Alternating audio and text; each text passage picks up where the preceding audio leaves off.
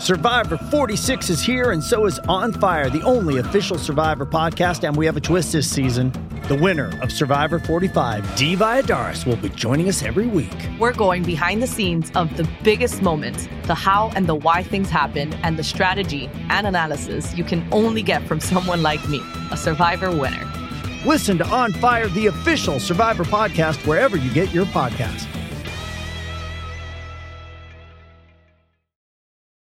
This episode is brought to you by Hyperice, the leader in advanced warm-up and recovery technology. They have tons of innovative products, like Venom-heated wearables to help soothe sore back muscles, Normatec compression boots to speed up recovery and increase circulation, and Hypervolt massage guns to improve mobility.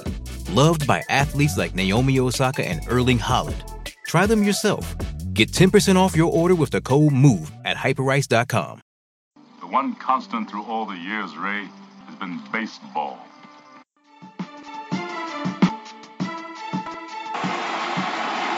It hasn't happened at Fenway Park for 95 years. The Red Sox are world champions. Welcome in, Red Sox fans. You know what time of the week it is. It's Red Sox Beat again here. My name is Jared Scally alongside Nathan Rollins. Nate, what is going on, my friend? Nothing much. How about yourself? Not too much. Excited for the World Series to get going here this week. It might be done by the time we're on the show next week. You never know the way this series could be played with these two teams.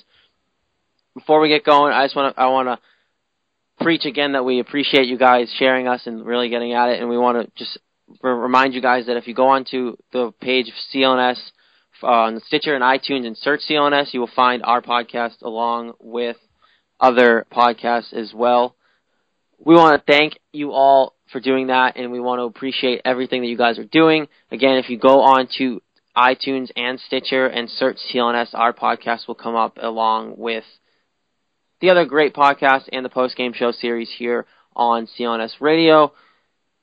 Nate, we got a lot to talk about today. We even got some Red Sox news to talk about, which is exciting considering they've been long gone out of our minds in terms of playing. But we do have some Red Sox news. First of all, Yoenis Cespedes has switched to Rock Nation. That was just discovered today. And that also could have some good news for Red Sox fans, considering they have strong ties. They are also the representative of Rusney Castillo, and that's a good news, as well as other Red Sox ties within the organization. So it could potentially be good news that he switched to Rock Nation, or it could be him looking for some money and knowing that Rock Nation has provided its clients with great success of big contracts in the past. So either way you want to look at it, Yoenis Cespedes is signed with Rock Nation today. So we'll talk on obviously the World Series stuff. Red Sox hired a new hitting coach, which could be potentially be a big deal. I have a pitching potential idea for the Red Sox rotation, cheap option. Bring that up as well. We have Tom Joyce going to be joining us in a few minutes, as well as we have Brian Denuff of Baseball Essential joining us later on in the show as well. So we have two guests for you today. Jam-packed show. We got the World Series to preview and talk about. Nate and I will give you our picks at the end of the show. We told you last week that we would tease it and leave it to you for this week, so you will get that at the end of the show this week.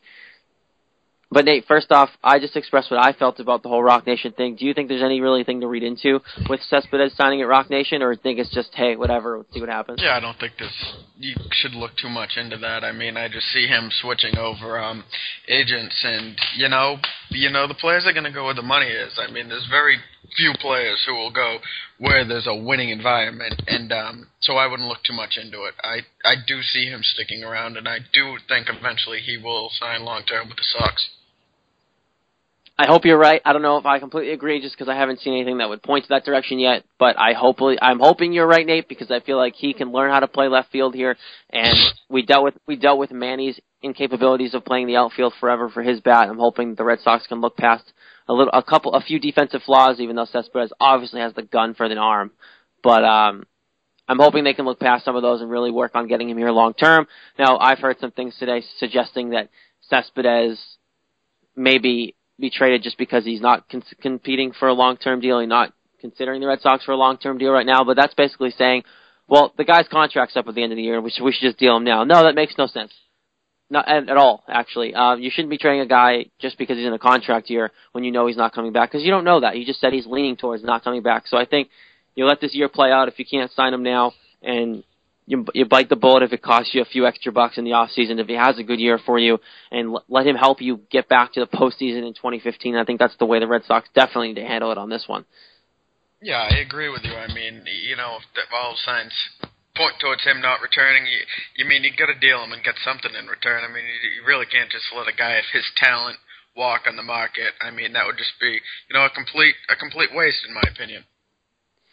Yeah, I completely agree. It would definitely be a waste, considering he is probably going to be a very successful hitter this year, and I expect him to do big things in 2015 regardless of the contract situation.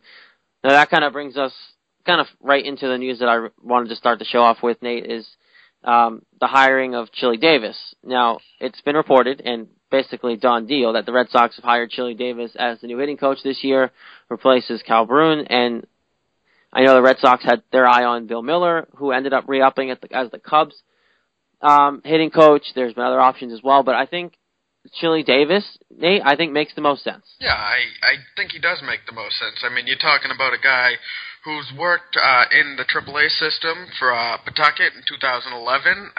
He's got ties to the young guys. He did a good job in Oakland. He got guys swinging the bats. I mean, earlier in the year, this was one of the best offenses. I mean, this is a team who averaged 4.5 runs under Chili Davis, and I do think he'll improve. He'll improve this offense. I mean, he's got a good eye for talent. I think he can get the best out of Middlebrooks, and Coburn just wasn't doing the job, and this offense should have been much better than it was this year. So I'm happy they're going in a new direction. Maybe a little bit internal with Chili Davis, but I like the fact that he does have ties to the young guys, and that does make the most sense. And to beat out the Yankees for a hitting coach, there's nothing better than that either.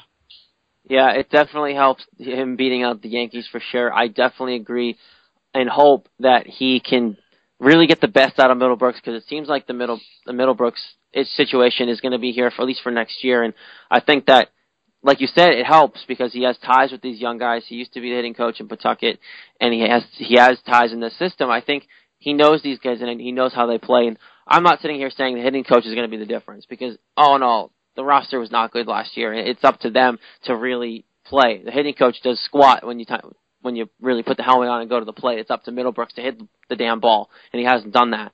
But I'm hoping that Chili Davis can really come in and help not just Middlebrooks, but other players as well. Potentially, if Jackie Bradley Jr. gets on a roster, or maybe he can help figure him out as well during spring training. Obviously, we're giving up on Jackie Bradley, but it's definitely an odd thing to think about. But I think Middlebrooks is the big one where we think about it, and we really hope that he's going to be here and really help Middlebrooks find that power that we know Middlebrooks has, but has been struggling at the plate, of course, in recent years. And I think that between him, and I think the big one is going to be Cespedes and Castillo. I think you're going to have to see adjustment period. Castillo, once he gets into full swing, I think he'll be okay, but having a good, solid hitting coach will help. And I think Cespedes will be taught how to hit even better than he already is. I think you're going to see Cespedes' power numbers increase, and especially the fact that he's used to Cespedes because he was his hitting coach in Oakland until he got traded here. So there's definitely going to be great familiarity there, and expect Cespedes to really have a great season in 2015. So another reason why the Red Sox shouldn't get rid of him now, because even if you don't get him long term, you're going to get a great year out of him this year. So I think you really have to let that one play out. And I think Chili Davis is a great hire. I think really the big thing for me is him having the ties to Pawtucket and really knowing these guys and knowing what they can bring to bring to the organization as a whole. I really feel like they're going to move forward well with Chili Davis. He has a playing history too. I don't really remember what it is, but it doesn't matter as much to me as the coaching history. He's had success when he was here in Pawtucket with these young guys who are now on the big club. Potentially, he could help out Cecchini if he's on the roster as well. You don't know what they're going to do at third base. Preferably Chase Headley, because I don't think you're going to get Pablo Sandoval. But I think it's a good hire by the Red Sox, Nate. I really do. I think Chili Davis knows what he's doing, and he's definitely going to bring the best out of all the guys struggling on the team. I think you're going to get an even more of a monster year from Ortiz. He might be able to tweak his swing a little bit and really put even better numbers up. Pedroia will become another factor as well in having a great season. And I think the big one, too, another big one that I just popped in my head now, so I'm going to bring it up, Nate, is Christian Vasquez. Hasn't been playing, wasn't really hitting well, really, towards the end of the year. I think we're praising his defensive capabilities, but I think Chili Davis could really help him at the plate, figuring out his mechanics. And I think Vasquez is primed for a big year at the plate, hopefully, as well. Yeah, I do hope Vasquez is, but I don't want to look too much into it. I do feel confident he can help Middlebrooks. I mean, Middlebrooks is a third baseman who we thought was just going to be the future. I mean, this kid came up, he was a stud, he was hitting home runs left and right over the monster, and we thought, God, we got a third baseman for the next 10 years. And I really do think he can sit down with Middlebrooks, iron out a swing. He's got to do something with the off-speed pitches. I think Davis will be able to work with him. But, I don't want to look too much into the Ortizes, and Pedroia's improving. I mean, he's already pretty much past his prime. I don't know quite what a new hitting coach is going to do for him. Maybe it's average, but, Ortiz is pretty well, could be a hitting coach himself. And I don't know as much how he's going to help Pedroia. I think Pedroia's pretty much got what he wants to accomplish down, and, it's just a matter of staying healthy with Pedroia. But, some of the young guys, Vasquez, you mentioned Cecchini, I do think he can have an impact with them. I mean, you got to catch them at a young age before they come up and before they get into the bad habits that some of these players just, quite frankly, can't break out of. Yeah, I think you're definitely right on the young players. I think they'll definitely be impacted the most. I do think Pedroia's issue is mainly staying healthy, but I do think that you never know. He might be able to add a little more power. I know he's older, he has his habits, but you never know what a hitting coach can do. I'm not giving him that much praise because hitting coaches, like I said before, aren't the ones stepping into the batter's box and taking those cuts. It's the players, so they have to figure it out partially, if not mostly, on their own. But it's nice to have a hitting coach, especially for the young guys. So I think Chili Davis is something to watch and see how the offense does, especially with the potential additions that they're going to make in the offseason. Other Red Sox news, I don't know if it's really more news. I think we just kind of all saw it coming, but the Red Sox have potentially been are interested now in bringing Justin Masterson back, and I'm kind of okay with that, Nate, if they did it. Now, I mean, I'm gonna ask Tom about this as well as Brian later on, but I think Justin would be a cheap option. Masterson was traded to the Cardinals this year from the Indians. His ERA was a 7.04 since he joined the Cardinals. I think it's right in front of me. There it is. His season ERA was 5.88. It's okay, but I think with him doing worse in the Cardinals and eventually being left off their postseason roster all in all, he eventually got moved to the bullpen before that. If you go for Masterson, it's definitely going to be a cheap option. It's going to be a one-year deal for whoever gets him at this point because now he's going to reprove himself.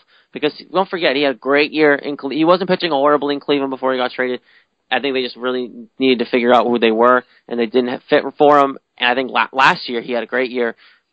I think if you're going to sign him, whoever signs him, not even if it's just the Red Sox, you're going to be banking on a comeback year. And I think I believe he's 30 now.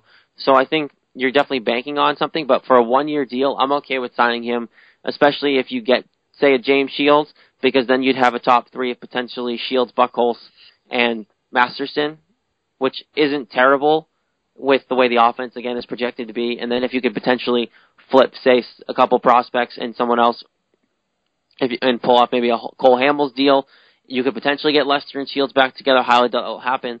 But realistically, if they did it right this offseason, Nate, you could potentially have a Cole Hamels, James Shields, Buchholz, and Justin Masterson if they really wanted to go out there and make a splash. Yeah, I do like the thought of bringing Masterson back. I mean, this is a low-risk, high-reward. I think he's either going to be a hit or miss. I think he's either going to make an impact in your rotation, or you're just not going to be able to stand him, and you're going to essentially have to send him AA or AAA because, I mean, his numbers over the past years have just not been good. And, I mean, you're talking about a guy with a career ERA of 4.24. You had mentioned maybe a 2.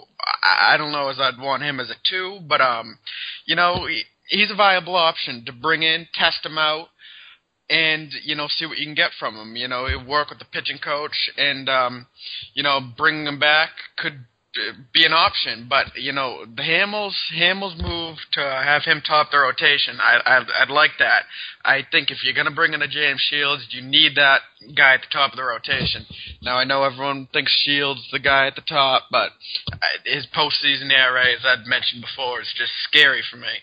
So I think we'd need somebody at the top, whether it's a Hamels or whether it's a Lester, to really anchor that staff. And if you can have four potentially 1-2s deep in your rotation, you're looking at a pretty viable rotation heading into next year, and they could be very well competing.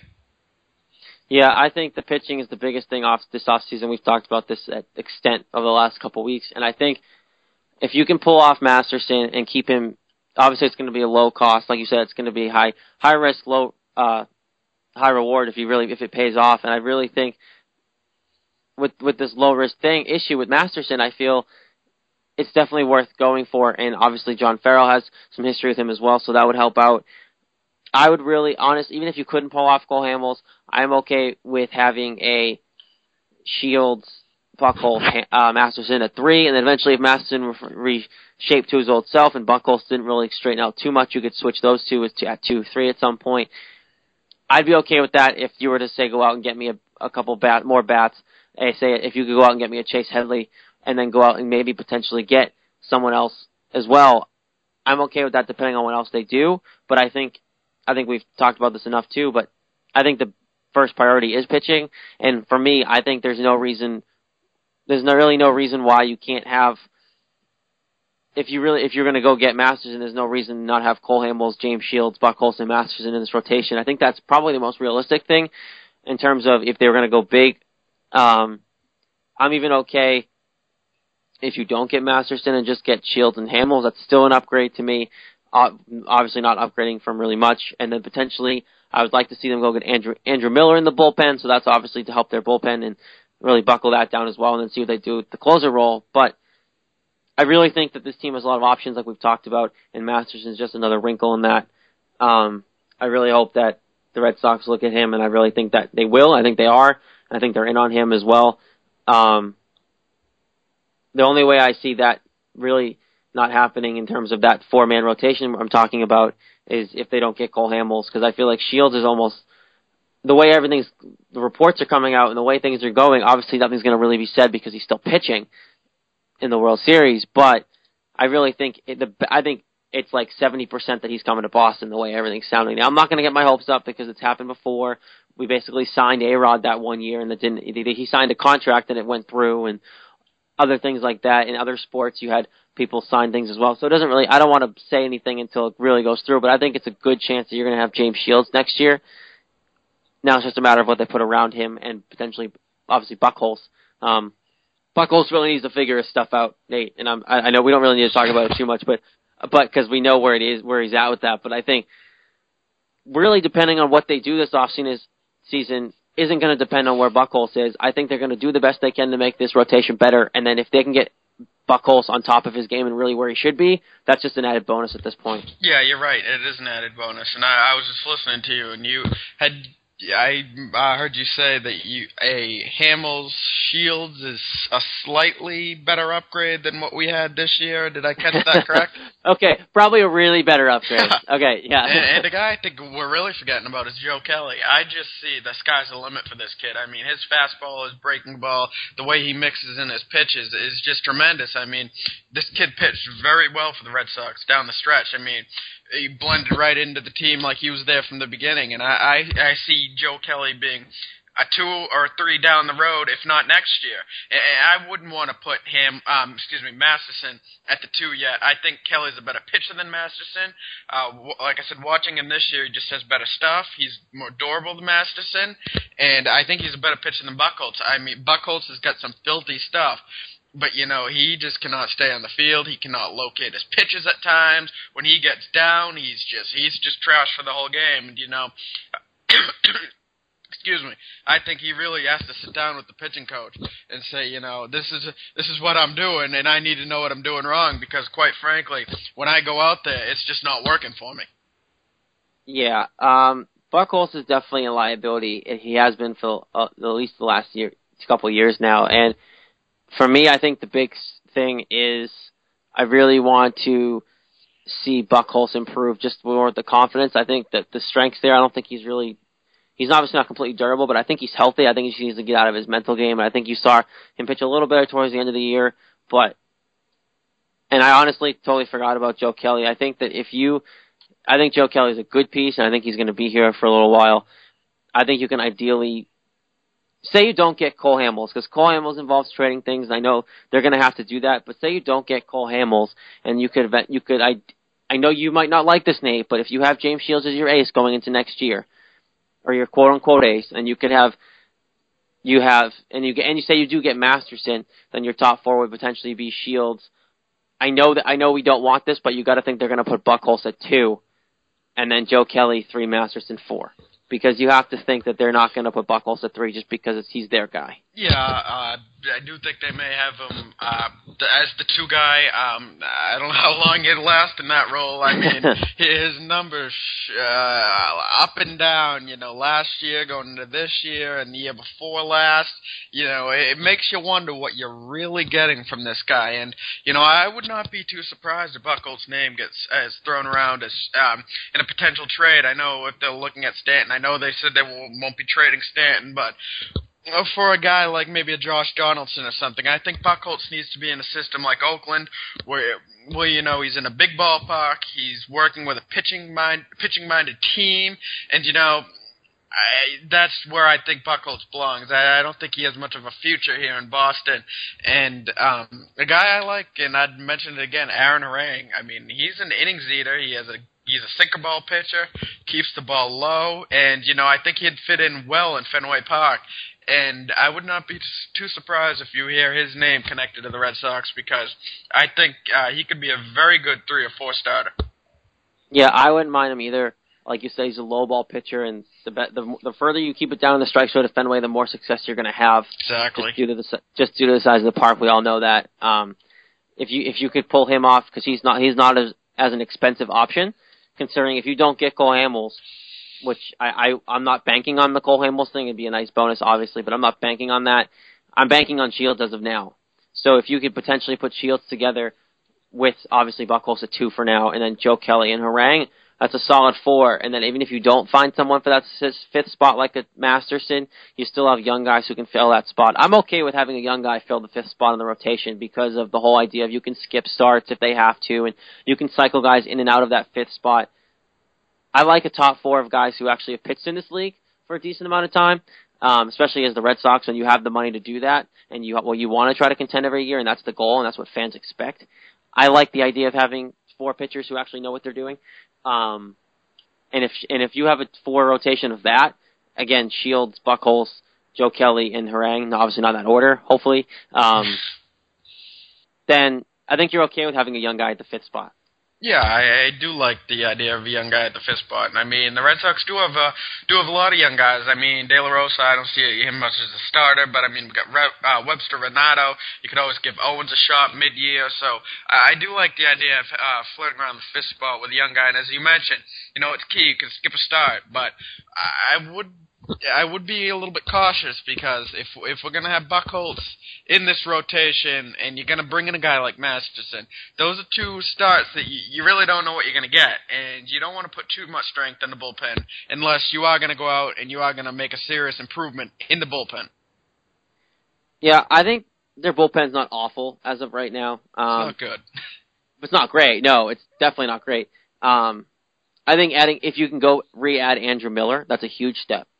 Into going in the right way. I think you dealt with him obviously because you kind of felt like you really needed to, and there was no need to keep him at that point.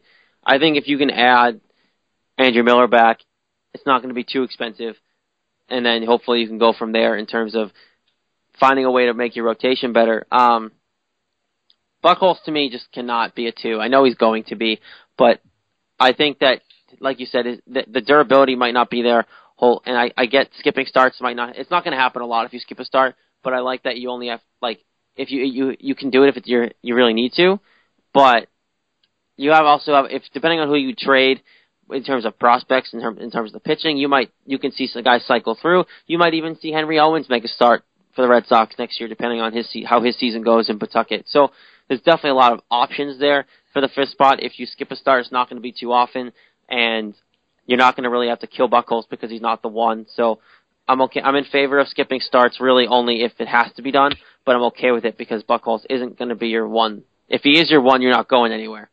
So you have to definitely push for that to not happen. I don't think it will happen. I don't think the Red Sox are that stupid, especially with them signing Castillo. They're definitely in it to get better next year. They're making the promises to the fans. I'm hoping that they're going to keep on these promises because they started the spending with Castillo, and now I need them to spend on the pitching rotation. Because if you go after Chase Headley, it won't be as expensive as, say, a Pablo Sandoval. Save some money on that end and go after some pitching. And if you can have a good pitching rotation with the offense that we basically already have here, because you still have Pedroia, Ortiz, Napoli, and Cespedes there, and then now adding Castillo into the mix, you can compete with those teams if the season actually pans out. The players, if you have a pitching rotation to go after those teams, because you know the Tigers are still going to be there. They're going to look to bolster their bullpen next year, and then obviously now the Royals aren't going to go anywhere. They're going to have to add another pitcher to replace Shields, but you don't really. There's going to be some competition, but I think if the Red Sox do it right, add some pitching, they're definitely going to be able to move forward next year. And I think you're going to see them make the playoffs at least next year, Nate. I don't know about winning the division, depending on the Orioles. I think the Orioles are going to be here I think the Orioles are for real. I don't think they're going anywhere. And I think it's going to be the Red Sox and Yankees trying to play catch up to the Orioles now for the next couple years. I think you could. What you could be seeing is the Red Sox piecing themselves, kind of model after the Orioles. If they're not going to go out and they're not going to sign the big name pitching, I mean, we've seen the Orioles do it with Chad and Tillman. I mean, the Red Sox could very well be, like you said, with a Masterson, with a Buchholz, and you could see them in a very similar spot as the Orioles are. You know, the bats carry the team, and good catching, which we have in Vasquez, good game calling, and timely hitting. Good defense. That's just what Baltimore wins by. And, by the looks of the Red Sox now, it looks like they're going in that direction. I don't know if you see that or I'm just losing it. No, I don't think you're losing it. I don't think you're crazy at all, actually, Nate, because you look at what they're doing, and it actually, I really don't know if I can answer that idea of a question just until the offseason's done and see what they do, because if they go after Cole Hamels and James Shields and go after two big-name guys, then they might not be trying it. But I think ideally they're going to try to model. Like, I think right now you're right. I think they're looking at the Royals and seeing James Shields and seeing what they're doing with that staff. You're looking at the Orioles, and they're winning with Bud Norris on their rotation. And Bud Norris and Tillman were their top two guys going into the playoffs, and it worked. They got to the ALCS, and they just hit a really hot Royals team who played well and hit some decent pitching from them as well. And again, the Royals defense didn't help the Orioles that much either. We'll get to that eventually once we preview this World Series. But I think the way the Orioles are doing it can work. I think the way the Royals are doing it can work. It has worked. They both got to the ALCS. The Royals are playing for the World Championship. So I definitely think the Red Sox, and especially if the Red Sox have a decent offense, which again, we keep saying it, they're projected to do that. If they stay healthy this year with their big name guys, and Castillo pans out, Cespedes is going to be here for a full year now. You're going to get some production out of this lineup. Hopefully, a studless rotation isn't going to be necessarily a bad thing, because if you have James Shields leading a rotation of decent guys who are all number 2 starters, and then going after an offense like that, I think that almost works better, because then if you can save some money on the back end, have a decent bullpen like a good bullpen like the Orioles and the Royals do, with a somewhat decent offense who produces, gets those timely hits like the Red Sox did last year and the Royals are doing this year, and then have a pitching rotation who can get you into that 6th, maybe 7th inning, then you're looking at a decent thing, because then you have a lockdown bullpen, hopefully, if not 100% lockdown, but something decent. And then you have offense that can score, and then you just have to worry about who's going to close the games out for you next year, which more and more seems to me it's going to be Koji. But I think that you definitely can win and be successful modeling yourself after what the Orioles and the Royals have done. And I know I've posed the question a lot on Twitter, advertising and promoting our show. I think you definitely can win and do what the Orioles are doing and pace it at a long term. I don't think the Orioles are going anywhere. I think they've put together the right idea. You have a successful bullpen backing up starters who can get you into the 6th inning. And I think if you have a decent bullpen like they do, I'm okay with getting peak starters into the 6th, maybe 7th inning, and that's it. Yeah, and another thing that I see in all three teams, the Royals, the Orioles, and the Red Sox, is good farm systems. I mean, when a guy goes down, they can have somebody who call right up. When an infielder goes down, call an infielder right up. And, that's something we've seen with the Orioles. I mean, it didn't take them too long to replace Matt Wieters and Chris Davis. Those are the type of things that teams who are going to build, not go out and spend all the money, need to do. And I think the Red Sox are in a good situation to essentially model themselves after what the Orioles have been doing. I mean, they don't need to go out and they don't need to do what the Yankees do in the Sabatias and the Pinedas. They can win internal. They just got enough talent, and with the team they have now, barring they had a few pitchers, and they got the farm systems. It's all right in the hands. The cards are in their hand. Now we'll just see how it plays out. Red Sox have plenty of options to go with. We've talked about this numerous amounts of time. And they have plenty of different ways they can go this offseason. We're going to be here, obviously, throughout the offseason with you guys talking about it. But there's still baseball to be played here, Nate. And we're going to do a little World Series preview. But right now, we are joined by Brian Denuff of Baseball Essential. All right, Brian, how are you doing tonight? I'm doing good, Jared. How are you? Thanks for having me on the show. Not too bad. I appreciate you coming on. Before we get to the World Series and preview the World Series, because that's obviously the big news in the baseball world around this time of the year, first I want to get your opinion on the signing of Chili Davis to be the hitting coach for the Red Sox, because I know the Yankees were close to getting him and he was in the process, but he obviously has Red Sox ties here. So two questions, really. Do you think it's a good sign for the Red Sox in your non-biased opinion, because I know you're a Yankees fan? And two, do you think the Yankees missed out on him? I definitely think it's a good signing for the Red Sox, without a doubt. Of course, as you said, he had those Red Sox ties. He was with the Pawtucket Red Sox as their hitting coach, actually, so he's now the Major League hitting coach. I think for a team like the Red Sox, it's definitely good to have a coach who has, been successful in the major leagues. There are a ton of coaches who are great leaders, but not necessarily they were good players. So I think he can relate more to the players the Red Sox have.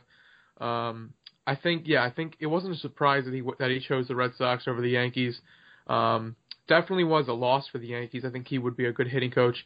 People like to point at the fact that when he was with the A's, they kind of fell off in the second half, but they kind of traded away their best hitter in Yoenis Cespedes to the Boston Red Sox.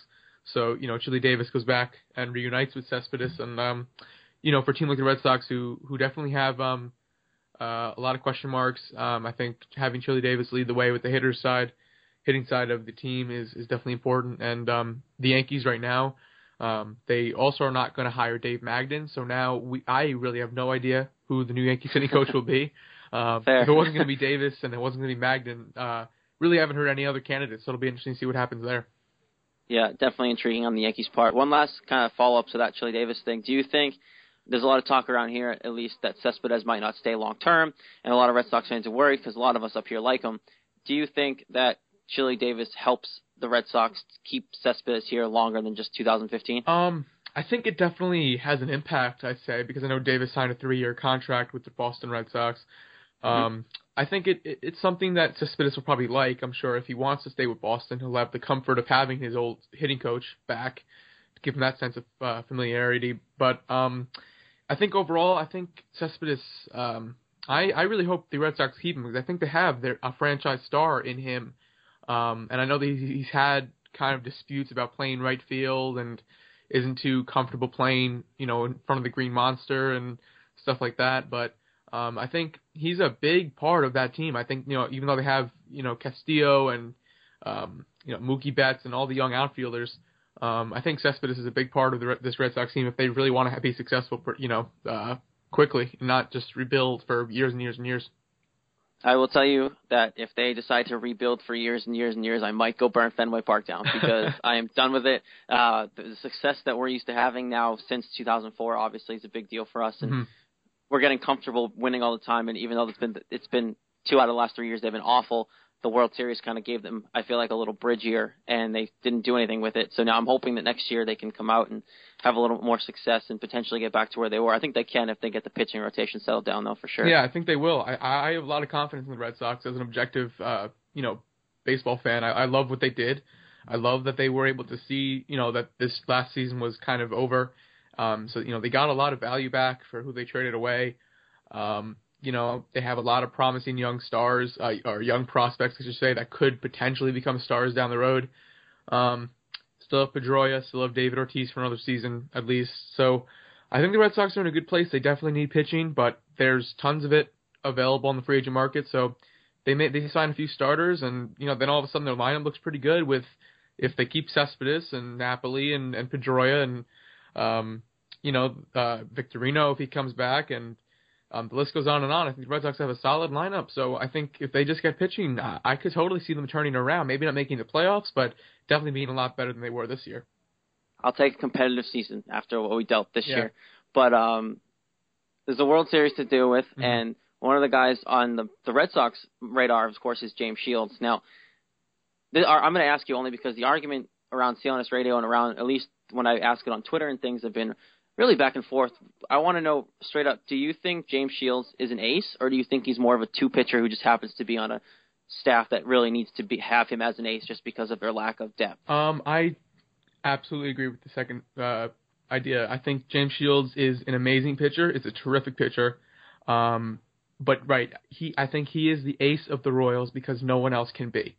Not slighting Shields in any way. He is a solid pitcher. But in most other scenarios, would I want him being my ace starting game one of the World Series? Maybe not. He wasn't too great in the playoffs so far. I mean, he was decent. He was good.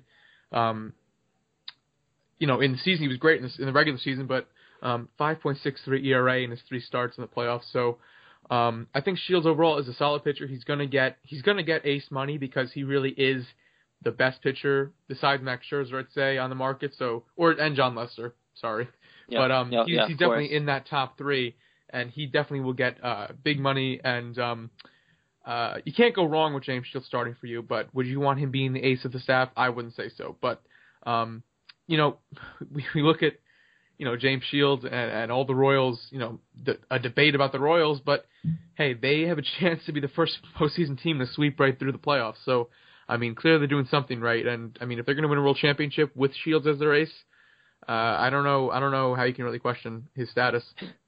Yeah, it definitely gives you hope, at least as a Red Sox fan, other Red Sox fans, that you could potentially do it without 3 or 4 aces, a la the Oakland Athletics, who they beat, and the Detroit Tigers, who they beat.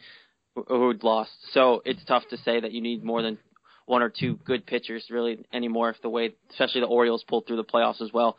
Going to the World Series now, that's what we're talking about. It's getting excited for it. What do you think the Giants have to do to stop the Royals from sweeping right through and winning the World Series? I think the Giants have to get great pitching. I think that's really the key. I think they have to play good defense because the Royals are a team that plays small ball, that isn't going to blow you away power-wise. They aren't a home run hitting team, really. I think it all comes down to true. I mean, it sounds simple and it sounds cliche, but it comes down to simple execution. Making the right pitches. Buster Posey staying quick behind the plate. Because they're going to be running all over him. They're going to try to at least. With Gerard Dyson and Lorenzo Cain and all those guys. So it's going to be a real battle. I think the Giants, if they really want to win this World Series, I mean, I'm sure they do. They're going to have to really silence the Royals hitters because they're going to score at least 2-3 runs a game somehow. Throughout the playoffs, they've been able to do that. So if you can limit them, and the Giants have a pretty potent lineup of their own, I like the Giants' chances if they do everything. If they are able to keep the Royals off the bases. That's the most important thing. There's been a lot of talk coming up to the World Series of the managerial difference between Yost and the Giants. And do you think that there's a huge gap between the 2 managers going into the World Series? Obviously, one has been there before and one hasn't. But do you think that Yost has caught up his sense in terms of, do you think has the same managerial skills going into the World Series? I think to a certain degree, yes. I think Bruce Bochy is a far superior manager. I think they have similar styles in the way they use their bullpens. I guess you could argue. I think at this point, when it comes to the World Series, I mean, unless there's a huge difference, I don't think managerial decisions normally play a huge impact. I think at this point, the 2 best teams are fighting it out, and it's whoever's on the field that's going to make the biggest impact. But I think Bruce Bochy is definitely a better manager. I think I'd rather have him in the dugout in a World Series rather than Ned Yost. As you said, with the experience, that is huge. I would have to say Bruce Bochy, but I don't think they're that different. But I guess Bochy's had more success, than Yost, so it makes him look like the better manager. Now, the big story about both these teams has been they both came from the wild card games. They both teams didn't even get to 90 wins this season, which is the first time that's ever happened, that those teams have gotten to the World Series. What do you think it's more of? Do you think it's the skill of the both teams that got them there, or do you think it's the other teams who were supposed to get here, aka like the Washington Nationals, the Tigers, the A's?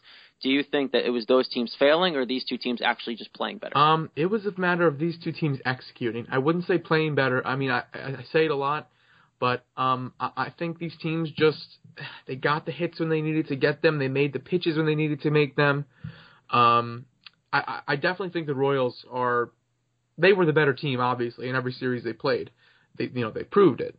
I think that's amazing, as you said, the fact that both these teams didn't reach 90 wins. They're both wild card teams.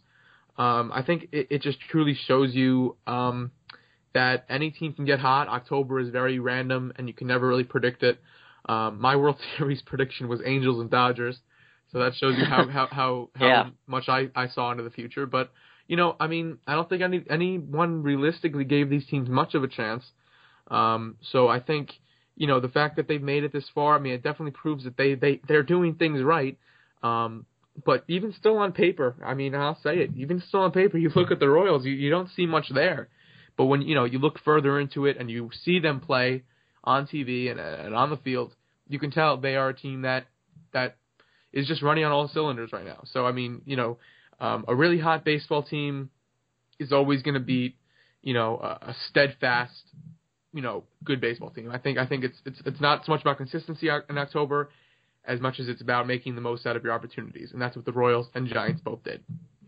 Yeah, the Giants definitely had their task just getting through the Pittsburgh Pirates in the first round because the Pirates are playing so well coming out of the regular season.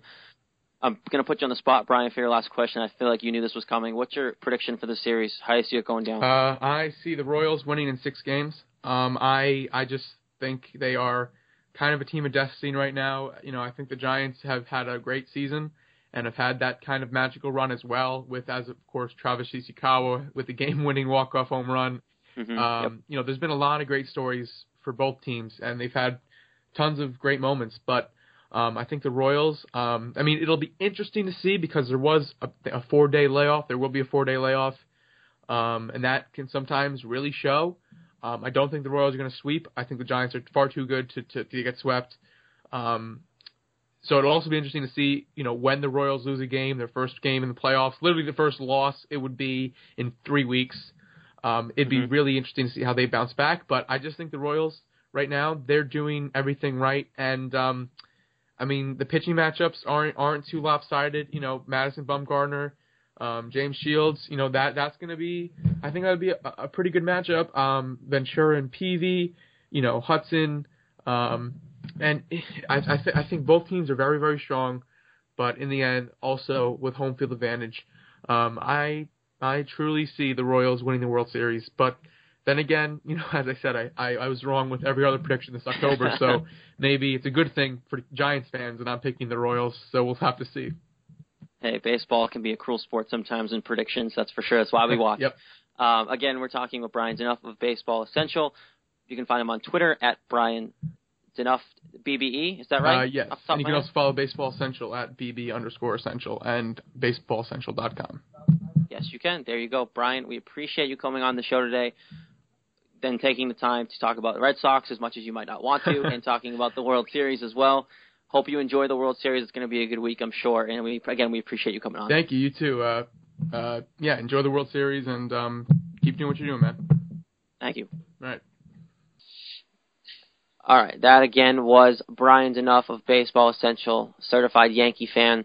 Definitely not a fan of the way the Red Sox are going and trending and the way his Yankees are trending. But hey, thank you again, Brian, for coming on. Hopefully it can be a good relationship between us. A good insight there as always. Good knows his baseball just like the two of us.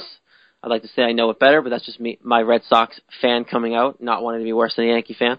But either way, I want to get going in now, Nate. We got a World Series to talk about. We got a big World Series starting Tuesday. They got a lot of games this week. Only games that are going to not be potentially after Sunday. After Sunday would be Game 6 and 7. So, Nate, we're looking at a potential situation where next time we're recording and next time we're up here on air, the World Series could be over. Yeah, it very well could be. I think that's the case. I'm going to tell you right now who I'm going to pick to win is going to win in 5. I will tell you who I'm going to pick to win towards the latter half of the rest of the show. But I think the series is going to end in 5, regardless of who I pick to win. But if we go around how we do this here, and how I want to do this is basically, Nate, I want you to give me a case. I'm not saying tell me who you're going to pick. I want you to give a case for both teams of why they should win the World Series, and I want you to start with the Royals. The Royals. Well, something that really impresses me watching the Royals is their outfield. They got Gordon, Dyson, and Kane. And, watching a lot of baseball and teams going against the Royals, you very rarely see any balls that fall in that outfield. That's a speedy outfield who can gain a lot of ground in San Francisco, as they do at home. I read a stat, and there's 3 to 4 second hang time with that outfield. And that's just an incredible stat. And, another thing the Royals do well is play small ball. They got a lot of speed on the base pass. They got a lot of guys who aren't just up there to make a big name for themselves. They'll go up and bunt. You got a guy like Alex Gordon, Escobar. They got a lot of young talent on that team. And, Shields is pitching well. I mean, maybe not in the postseason where, 5.63 ERA, but Shields has been there. I look down this rotation. Ventura, Duffy, they've been pitching well. And, when you got a guy like Greg Holland closing out games, you're in a pretty good situation. Yeah, the Royals, I think, have a good, obviously, riding the momentum. They're undefeated this postseason, of course, and I think that there's a few things for me that are going to help them and potentially why they would win. I think Ned Yost is a big part of that. A lot of people were obviously criticizing his decisions earlier in the postseason, but now you really can't. He's been doing a great job finding his lineup and really sticking to it. And that leads me to the second reason why I think they're going to win is that, like you said, that outfield and that defense led by Lorenzo Cain. Cain is just a phenomenal player, and I think he's going to be a difference maker in this World Series. He was the ALCS MVP, and I think his defense alone is just spectacular, never mind the rest of the outfield. They don't let balls drop ever. They will lay themselves out, and they really do play the game of inches and really don't let the balls drop. And I think the defense this postseason for them has been crazy good. I don't think anyone can really say that anyone's defense has been better all year. I just don't see the defense not holding up in this sense. I think if the Giants are to beat the Royals, it's going to have to be, I won't say small ball, but you're going to really have to find the holes that the Royals cannot get to, and those are pretty tight windows in the outfield. You're going to have to get the ball down and quickly. You're not going to be able to keep balls in the air, because if you hit balls and you start swinging for the fences like the Giants don't do that, but if you start keeping balls up as a pitcher and keep it in the air, your defense is going to catch it, because the Giants aren't too great of a home run hitting team, and anything left in the air for more than 3 seconds, the Royals seem like they're going to catch it. So I think between Alex Gordon, Cain, and Dyson in that outfield, I think you're going to have another great defensive series. You're going to see a lot more top 10 highlights on ESPN with this World Series and this Royals team before the week's over. And I think that, along with their shutdown bullpen, because their bullpen, once you hit the 6th inning, you could almost be screwed with Herrera, Davis, and then Holland closing things out. If you get to the 6th inning, after the 6th inning, if you hit 7th inning and you're losing to the Royals, good luck. Because if you're not going to have, there's not a good chance that you are going to get some runs off of them. I have a stat in front of me with that those 3 guys, or maybe still, well, hold on. Whole bullpen for the Royals, 25.2 combined postseason innings this postseason with a 1.07 ERA. That is just disgustingly good. And most of those innings are Herrera, Davis, and Holland. And if you're losing to the Royals, if you're the Giants in the 7th inning and so on, you're almost screwed. And Yost has done a good job figuring out a way to rotate them and really not have to use them all every night. and that's kept them healthy. And they've all three of them have seen an inning in almost every game this postseason, just due to the fact that they've been able to rotate and stay healthy, not have to pitch every inning. And being able to say you pitched every postseason game is a pretty big deal, considering that's a lot of strain on your arm, but that bullpen's locked down. And I think that's the biggest reason for me that they would win, because like we've been talking about, they don't have the solid rotation like, say, the Tigers did. Obviously they lost, but they have that lockdown bullpen that if your starters can't get you past the sixth inning, it's okay because you have that bullpen. Yeah, I agree. That bullpen is dynamite. Holland's one of the best closers in the game, and we had mentioned this earlier. They play a very similar style to the Orioles. Get into that or fifth, sixth, or seventh inning, hand it over to the bullpen. Throw the white flags and just let the bullpen go out there and do their job. And it's really impressive how that's worked for them. Yeah, I definitely think that they're going to be successful. But they've been red hot. Since the beginning of the postseason, they were hot coming into the postseason, and those Royals fans are going to be really loud Tuesday night in Kauffman Stadium. Now, we don't want to discount the Giants, though. Every other year seems to be their year, and this is that year if you're putting it on the even amount of years, winning in 2010, 2012, and now 2014. The 2 years in between, they didn't make the playoffs. Now, Nate, history is telling us the Giants are going to win this series and make it every other year consistently. What do they need to do to win? And what do they need to do to beat this Royals team and be the only team to beat this Royals team in the postseason, matter of fact? I think so highly of the Giants in the playoffs, and I'm going to break this segment into 5 reasons why I believe the Giants will win the World Series. Hot take. Here comes a hot take from Nate right here. This is going to be exciting. I'm ready to go. The first category, I'd make this myself. Mind your P's. Big-time players rise to the occasion at big times. The Giants have several hitters who just hit for profile and just happen to be easy to track down the alphabet. They got Posey, Pence, Panik, Sandoval. If all of them can get reasonably hot at the same time, generating offense, that could prove relatively easy for the Giants. My second category is he's no bum. Left-hander Madison Bumgarner appears poised to emerge, in my opinion, as one of the game's top pitchers. He's already excelled in 2 World Series starts. He's working 15 shutout innings while yielding 5 hits and striking out 14. He can pitch to contact when he needs to. He can get a strikeout when he needs to. And performing under pressure doesn't faze him at all. And, the remarkable thing about Bumgarner, in my opinion, is he's 25. You don't see that from many pitchers. My third category is, the Bulldog bullpen. The Giants don't have an overpowering group of relievers, but it's contingent that they throw strikes, which is of utmost importance in October. They got Santiago Casilla or Romo that can close games if necessary. They got the lefties, Afelt, Javier Lopez, that gives the bullpen a very good righty-lefty balance, in my opinion. Category 4, experience counts, in my opinion. I don't know about you, but the Giants know what it takes to reach the World Series. And they certainly know what it does. They certainly know how not to. Depending on who's on the postseason roster, the Giants could have as many as 16 players on one or both of their World Series wins. And that doesn't count veteran right-handers, Hudson and Peavy, who know a thing or two about handling the spotlight. Those guys are aging veterans and have been around a long time. And my fifth and final, breakdown is cooling the hot seat. All that talk about manager Bruce Bochy someday reaching the Hall of Fame is legitimate.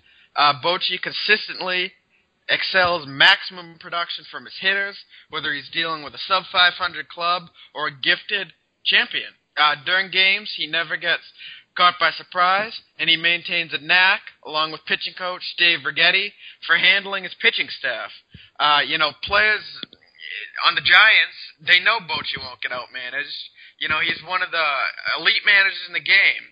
And, they really respect him. And, they go out there, they play hard for him, and they know he won't make that silly, stupid mistake that maybe a Ned Yost would make, who's not as experienced. And that is my 5 takes on why, in my opinion, the Giants will win the World Series.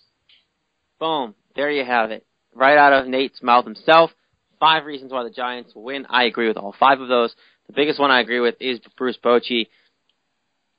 Bochy is going to be a Hall of Fame manager, and as much as we want to give credit for Yost for doing what he's been doing, he has obviously gotten criticism, but Bochy hasn't made too many mistakes. I think the biggest one is not starting Pettit over Vogelsong. I think he'll do that this time, because that was a big mistake on his part. But that aside, Bochy knows what he's doing. He's obviously been there before, knows how to win. He has won, and he's gonna make the right decisions. Now, I think the Royals manager Yost really is gonna have to outmanage Bochy, and that's gonna be a tough task for them to do. I think the Giants are coming in as the underdog, just the way the Royals have been playing.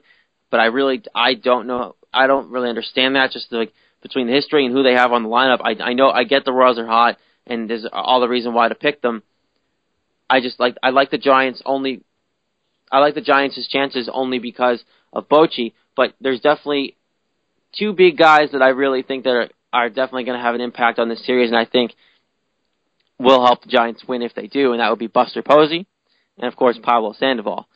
All the talks about Yost between Bochy and all the right starters and the bullpens, and don't get me wrong, the Giants have a phenomenal bullpen as well, and that's going to be, I think this series is going to basically become a battle of the bullpens. But don't forget about Buster Posey, because he is having an MVP season, and he is he's obviously a terrific catcher. I think the biggest thing that he does more than anything is really leading that pitching staff and being that guy behind the plate. And he's also a terrific framer. He gets those strikes when it's close, and he's really talented at it. You'll definitely see his aggression. If you've never seen him catch before, you're clearly not a baseball fan, because he's a well-known guy. He's an MVP player, and he can frame the ball. If you watch Vasquez catch for the Red Sox, he has that same type of catch as Posey does. If you've never seen Posey play, Posey can get anything called a strike if it's close. And I think that's a big difference. But the big thing for me with Posey is he really knows how to lead that staff. He's gotten the best out of Jake Peavy this year, in a year that Peavy was struggling here in Boston. And that obviously was all had to do something with the run support as well. But not getting too far into that, I think he's really helped Peavy, and I like Peavy to win another World Series. That'd be awesome. I think Posey has helped that pitching staff, and it really helps solidify that bullpen. No matter who pitches to him, no matter how many times new guys come in, he knows what guys' strengths are. He really studies the game. He's still a student of the game despite how good he is, and that's the best part about him. I expect Posey to have a big series, and he's also not a slouch at the plate either. He definitely has some pop, and he can come through in the big moments. And Pablo Sandoval, to me, is just, he's so good. And honestly, like I said, I don't want the Red Sox to go after just kind of, if they can get Headley for a cheaper option, really help the Red Sox rotation.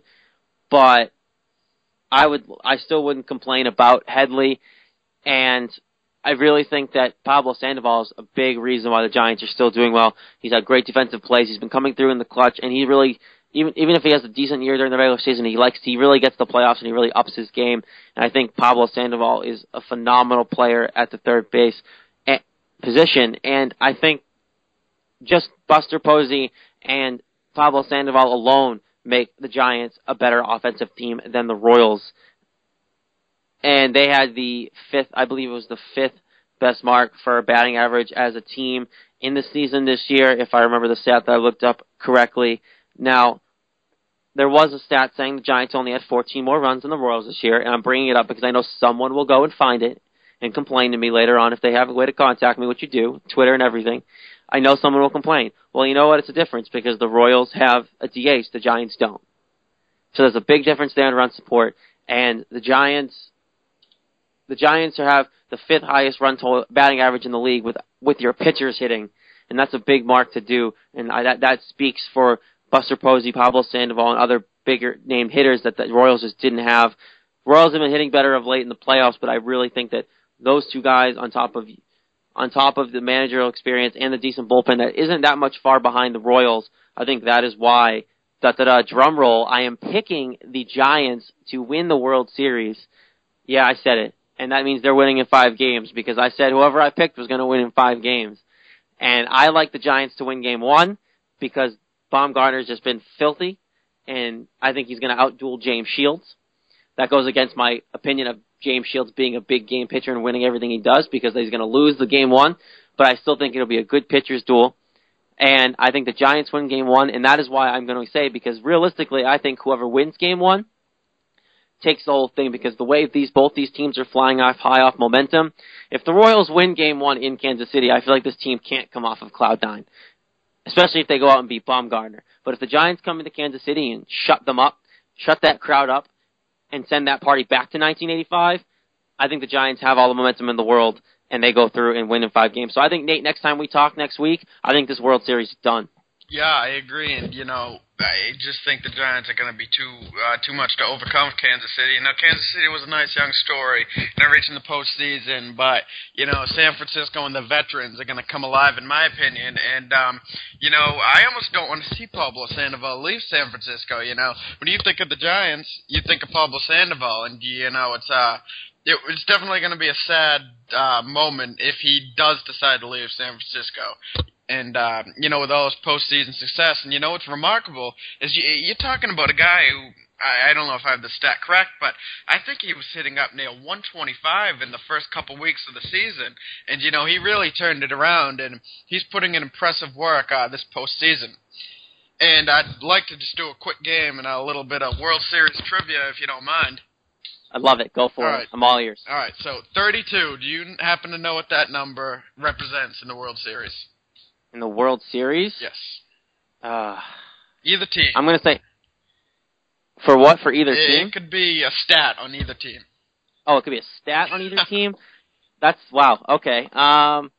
Is it a strikeout stat? No.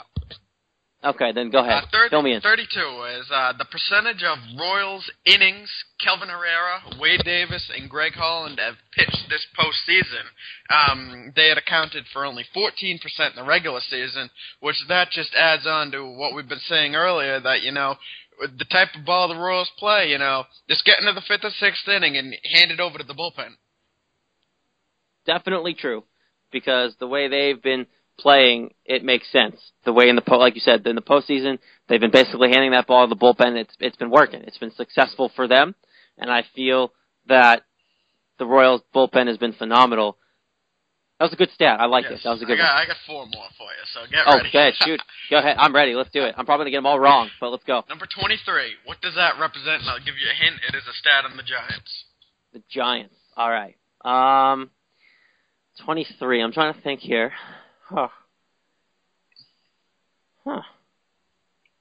Is it? I'm going to stay with the strikeouts stats. The number of strikeouts they've had this postseason. Nope, but you're in the ballpark. I'll give you that. Not really, but the number of. I appreciate the positivity there towards me. I appreciate it. The number of postseason games Pablo Sandoval has reached base consecutively, and that's a Giants team record. So that just adds on to the fact that this kid comes alive, and if he was with the Red Sox, he'd definitely bring that veteran postseason experience that, a team going into next year would lack.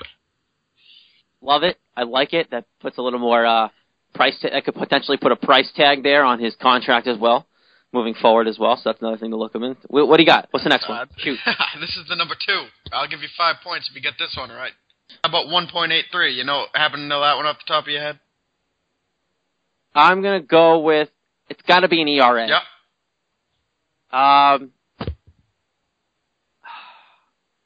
It's got to be, can you give me the team? Yeah, that might help. San Francisco.